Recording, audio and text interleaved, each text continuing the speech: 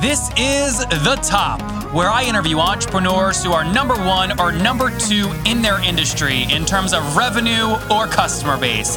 You'll learn how much revenue they're making, what their marketing funnel looks like, and how many customers they have. I'm now at $20,000 per top. 5 and 6 million. He is hell-bent on global domination. We just broke our 100,000 units sold mark. And I'm your host, Nathan Latka. Okay, Top Tribe, this week's winner of the $100 is Jose Avila. He is a 17-year-old that doesn't want to go to college and he wants to start his own business. For your chance to win $100 just like Jose every Monday morning, simply subscribe to this podcast on iTunes right now and then text the word Nathan to 33444 to prove that you did it. Top Tribe, you know I don't have a lot of time to waste. That's why I use FreshBooks to send out invoices and make sure I'm collecting my money. To get your free month, go to nathanlatka.com/FreshBooks and enter the top in the How Did You Hear About Us section. Nathan Latka here. This is episode 605, and coming up tomorrow morning, we hear from 41-year-old CEO of Hornet, Christoph Wittig. They've raised $8 million to become the gay content hub. They've passed 17 million users and 3 million monthly active users, doing well over $700,000 in monthly recurring revenue. So how do you get an app that big, and how do you monetize it? Tune in to find out. Good morning, everybody. Nathan Latka here. Our guest this morning is Chris Golek. He is the CEO and founder of Demandbase. Now, Chris is an entrepreneur who, prior to starting Demandbase, founded one of the first successful business-to-business software and data solutions in the late 90s called SupplyBase. You may have heard of it. With previous positions at GE, GM, and DuPont, Chris has used his wealth of experience to position Demandbase as one of the most rapidly expanding B2B marketing companies in the space. Chris, are you ready to take us to the top? I am ready. Good. So if you had to sum up kind of Demandbase in 2 sentences, tell us what it does and your business model. How do you make money? Sure. So Demandbase is a marketing technology company, and we're dedicated to the business-to-business marketer, helping them online bring the right companies they want to sell to their website through an advertising platform. We help them better personalize the experience on their website with our technology, and then turn that activity into sales for the sales team. So it's dedicated, again, to B2B, where most marketing technology companies have been focused more on consumer-type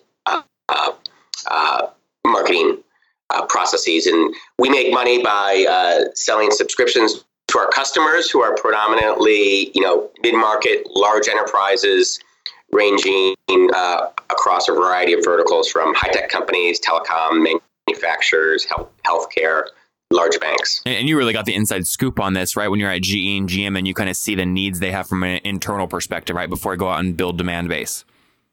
Yeah, absolutely. Every role I've been in has been around kind of businesses collaborating with other businesses, and having been a sales manager and a salesperson, just saw, the underinvestment that's been done on the marketing side relative to what sales teams need. And then to avoid, I want to learn more about the kind of the full story, but to avoid getting too deep into cohort by cohort analysis, which I'm sure you do a ton of, if you just had to average kind of customer size in terms of what they pay you per month, what is the average? Yeah, so our average customer is spending about $220,000 per year, or about $20,000 per month. Yep. Now that said, some customers will start, $2,000 to $3,000 per month, but 2 years later they may be spending a lot more because they have success and they want to expand to some of our other solutions. And Chris, just quickly, you've raised capital, correct? How much have you raised to date? We've raised $90 million to date. Now, guys, I'm cheaply making Chris obviously knew that number, having him say that, because I want you to really dive into this episode. You guys know I do a lot of B2B SaaS stuff. I've had over, I think, 250 CEOs that have directly told me they're in the B2B SaaS space. And we're always talking about ARPU, CAC, LTV, et cetera. So things we want to focus on with Chris that you'll hear over the next 10 minutes. First, more about what Demandbase does, kind of their product positioning, where he thinks the market's going. But we'll also learn from him in terms of things he's doing to drive expansion ARPU. What levers is he pulling from a seat basis or a product basis, how the team is structured in terms of inside sales versus outbound sales, et cetera. And then again, where he sees Demandbase going over time. So Chris, take us back to the start. What year did you launch the company in? 2007. So we're just coming up on our 10th anniversary. 2007. And maybe I'm giving you too much credit here, but maybe not. I mean, did you invent B2B SaaS? No, I wouldn't say invented it. B2B has been around for a long time. I would even say, within B2B, the account-based marketing category has been done for years and years. The technology just wasn't there to do it at scale. And so we started really pushing the account-based marketing category probably 4 or 5 years ago before anybody had really heard about it. And Chris, tell folks what that means. What does account-based marketing mean? It really means about really laser targeting the accounts with marketing programs and spend around the accounts that your sales team should and are selling to versus, mass blast campaigns. It's really about targeting everything you're doing from advertising to site personalization to the companies that your sales team is focused on. Now, was SupplyBase a SaaS company? Obviously, it was B2B, but was it a SaaS business model? Back in the day, it was called an ASP model, but essentially it was a subscription. What's ASP mean? What's that? Is that average selling point? What's ASP mean? Oh gosh, what did that stand for? It was yeah, good question. You have to take me back 20 years, but it was more on the supply chain space, and we sold into manufacturing companies. Okay, and what did you take us back to? I want to get in your head in terms of the decision you made to go from whatever you're doing right before Demandbase to jumping in as an entrepreneur again, because you've already had a lot of success. What were you doing right before Demandbase? I was good question. I was actually consulting with a lot of startup companies, helping them essentially reverse engineer their revenue plan and have it detail out what does the marketing team need to be producing in order to hit the revenue plan. And it was more of a consulting business. And one of the things that every company was struggling with is their revenue plan was at risk simply because the marketing team wasn't generating the right opportunities. And so I just saw this huge opportunity for technology to kind of take over and really eliminate a lot of the revenue risk that existed in these projections and operating models. Wait, Chris, tell me real quick about that red flag. So when you look at it, you get a new consulting client, you see their revenue target, you see what they're doing on the marketing side. What ratio or what numbers are you looking at that help you determine whether there's a red flag or not, whether their revenue plan's in jeopardy? It's really the measurements behind the marketing team versus the sales team. The sales team is measured on revenue and opportunities at the companies they want to sell to. They're selling to accounts.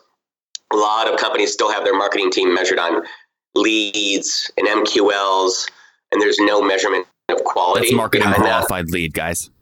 Yeah. The sales team doesn't care about MQLs. That's why they don't follow up on half of them, because the leads are from the wrong companies, meaning companies are too small, they're in the wrong industries. So there's this huge misalignment between sales and marketing, and that all gets fixed with account-based marketing. Got it. Good. Okay. Which is this? I mean, so you look, I think this is an interesting trend. And Chris, you've, I think, worked with a lot of entrepreneurs, but there are so many that start off as small agencies that have a lot of consulting clients that they see, then they go, oh my gosh, I'm doing the same thing for all these different, consulting clients. Maybe I should build a software to help me solve this at scale. Was that the pattern you generally followed? Yeah, I did, but I had the previous experience of building a software company. And I do think a lot of consulting firms that try and go into software really struggle because it's a totally different effort in terms of building a company and getting it financed and hiring their team. There's just a lot more risk involved in building a software company that you hope is going to generate revenue versus selling hours in a consulting type of model. So you launched in 2007. Make us laugh real quick, Chris. What was your first year revenue? Oh, it was actually pretty good. It was probably a few $100,000 because we were selling, the first product we had rolled out is selling business contacts to people so that they could create much more targeted lists to the companies they wanted to sell to. Are these like the Mattermark, CB Insights, Full Contacts, Clearbits of today? Yeah. So back in 2007 and before, it used to be that you had to buy a list of 10,000 names at a time. Uh-huh. And so what we said is, well, let's break that model apart. Let's let people buy one at a time, and they could build their own kind of custom lists that were much more targeted. And that worked very well, except the problem was people would buy one at a time, right? So it didn't scale as well. And then, it was just the business contact space has become pretty commoditized, and that wasn't the vision for the company. It was a starting point. So let's continue forward here. When did you rate, what year? So 2007 you launched at around, call it 300,000 or a couple $100,000 in year one revenue. When did you decide to raise your first round of capital, and how much was it for? It was $2.5 million, and it was in 2007, and it was an investment by Altos Ventures and Adobe Systems, actually. Both participated. And did convertible notes exist back then, or was that an equity round?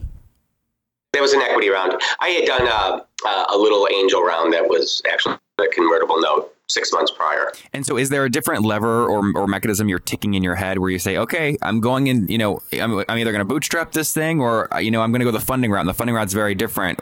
Talk us through that lever, because there's a lot of my listeners that are going through that same kind of lever moving process, deciding, okay, do I turn my brain into, hey, let's fund this thing and go big, or do I just keep, producing $200,000 in cash per year for myself?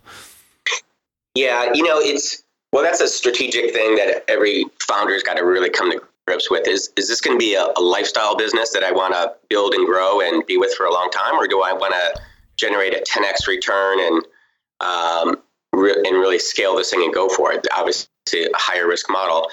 It's not easy raising money. I mean, people read about it in the media a lot that so and so one got $30 million. For every one of those, there's 200 companies that don't get funded, that go out and do it.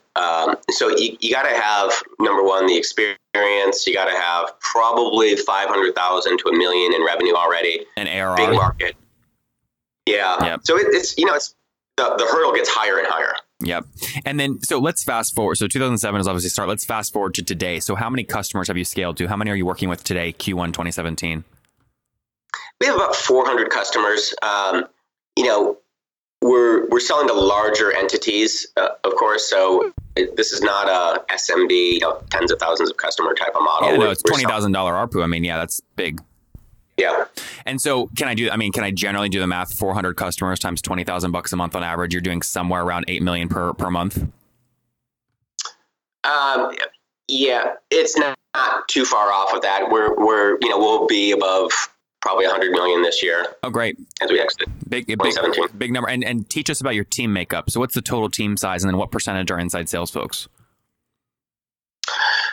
Oh gosh. So company is just under 250 people. We really, even our mid-market team, although they're inside, they go out and visit customers. Companies just generally don't buy from other companies for $100,000 without seeing somebody in person at one time or the other. Yep. Are these all annual contracts you're signing? There's no monthly option?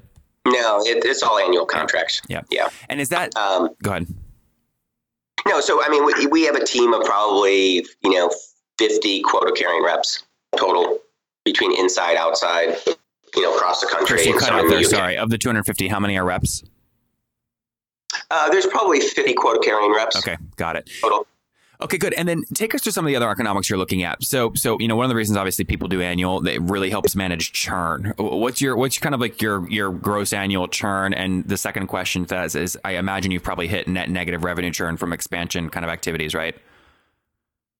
Yeah, so we don't share publicly a ton of the data, but I'll give you the high level. We're at about 110% net dollar retention. Got it.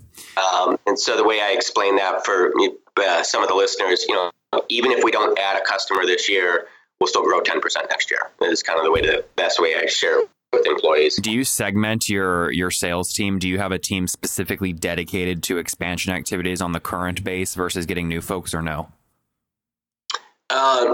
No, it's kind of depending on the size of the client, it's shared between customer success and the field team. And, now we have some customers that are spending $2 million per year, and they'll have a dedicated strategic team focused on them. At what point do you put a dedicated strategic team on someone? More than $1 million annually? Yeah, and what the potential is at that account. Interesting. Okay, so just to make sure, the customer success folks are the folks really responsible for expansion revenue, not the initial sales rep that closed the deal. That's correct. Unless it's a strategic account. Interesting. Okay, very cool. And then last few questions here before we wrap up. What do you spend to acquire a new customer? Oh gosh, I don't have the dollar amount, but our payback is less than, we're definitely less than 12 months from now. Got it. So your kind of average annual contract value, which is, I think you said was $240K, more than covers your cost to acquire. Well, no, that's wrong, because that's our average customer that's been with us for, a couple of years. You think of, the initial deal size is much, much smaller than that. Okay. Like how much small? Like, are you talking 20 grand a year, 50 grand? Yeah, between 50 and 100. Okay. Got it. Depending on the companies. Very cool. Good. And then where are you guys based? We're headquartered in San Francisco with offices in New York, Seattle, and the UK. Okay, Top Tribe, as many of you know, I sold Heyo, and everyone is always asking me what my expenses were when I was building Heyo. Well, a big expense was that I spent over $3 grand per month on financial services to keep me out of trouble in terms of taxes. My mom would always harbor me, Nathan, you gotta keep all your receipts and put them in a freaking box or something to make sure you don't get an audit or things like this. I'm like, Mom, I'm a millennial. You think I'm gonna keep all these receipts? I now use FreshBooks. I use their mobile app to take a picture of receipts, and it makes taxes a cinch. Additionally, I don't have to hire a $3,000 per month person to manage all my finances. It's like saving so much money, and my mom's happy. Additionally, I don't waste a bunch of time creating invoices. I use their templates, and I can avoid using Word templates or Excel files. I just use FreshBooks to quickly send out invoices, and it works like a charm. To get your free first month, go to nathanlatka.com/FreshBooks and enter the top in the How Did You Hear About Us section. Again, go to nathanlatka.com/FreshBooks and enter the top in the How Did You Hear About Us section. Very cool. All right, there you guys have it from Chris. Chris, let's wrap up here quickly with the famous 5 number 1. What's your favorite business book? Oh, gosh. You caught me by surprise. Don't make one up if you don't have one. I get it. You're busy. If you don't read, I understand. Yeah, no, I don't have one off the top of my head. Sorry. No, it's funny. I ask that sometimes, and you hear people like shuffling their books around trying to find one that would sound good, but don't make it up. Good. So no reading. Number 2, is there a CEO you're following or studying right now? No, not off the top of my head. No, that I've always, I used to actually work for Jeff Immelt at GE. I've always really liked him as a person and thought he's been a great leader.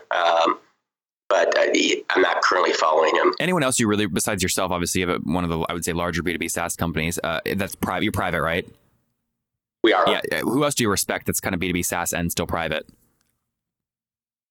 I've always really admired the DocuSign business. They're going through a CEO change right now, but it's been an incredible business. They went through some flat growth years, and they've just continued to skyrocket now in their later stage, and they're well positioned for an IPO here in the coming year or years. Yep, very good. Number 3, is there, besides your own, is there a favorite online tool you have, like Acuity Scheduling? Favorite online tool? Other than obviously Amazon for shopping, it's nothing comes to mind. That's okay. All right. And Skype. Good. And last 2 questions here. Yes or no? Do you get 8 hours of sleep every night? No. And what's your situation? Married, single, you have kids? Divorced. But I do have kids. How many kiddos? 2. All right. See, guys, it's possible. You can have kids and still launch a company and have success. Chris, how old are you? 51. All right, last question. Take us back 31 years. What do you wish your 20-year-old self knew? My 20-year-old self knew? Yep. Go for it sooner. How about that? Top Tribe. There you have it from Chris Golek, CEO and founder of Demandbase. Go for it sooner. They're on a tear. They raised $90 million. Started in 2007. Raised a total again of $90 million. 2.5 that first year. Did about 300 grand or a couple hundred grand that first year 1 revenue. Based between San Francisco, other locations with their team of 250 folks, really inventing and hyper-focusing on account-based marketing with their tool. Average revenue per customer per month, somewhere around 20K. They'll do over 100 million this year. That's the target, at least 110% net dollar retention annually. Chris, thank you for coaching us up and taking us to the top. Thank you, Nathan. If you enjoyed today's episode with Chris, go back and listen to yesterday's episode with Andy Lerling of Lumo Accelerator, which invested $150,000 in a company called Vree, which gives you a full-body virtual reality experience. It's truly the future. Top Tribe, I love giving away free money. I feel like Oprah giving away cars, and I have something special for you today. How many of you have heard our super sharp guests talk about success they've had with Facebook and Google Ads? Well, all of you listening right now, yes, if you're listening, you get $100 in free AdWords. Here's how you get it, okay? Again, thanks for listening. Get the free $100 from Google right when you sign up with my website host provider, HostGator. Go sign up now to get your free money. HostGator.com/Nathan. Again, that's HostGator.com/Nathan. Okay, Top Tribe, I'll see you bright and early tomorrow morning. And don't forget, before you listen to any other episodes, subscribe on iTunes right now for your chance to win $100 every Monday.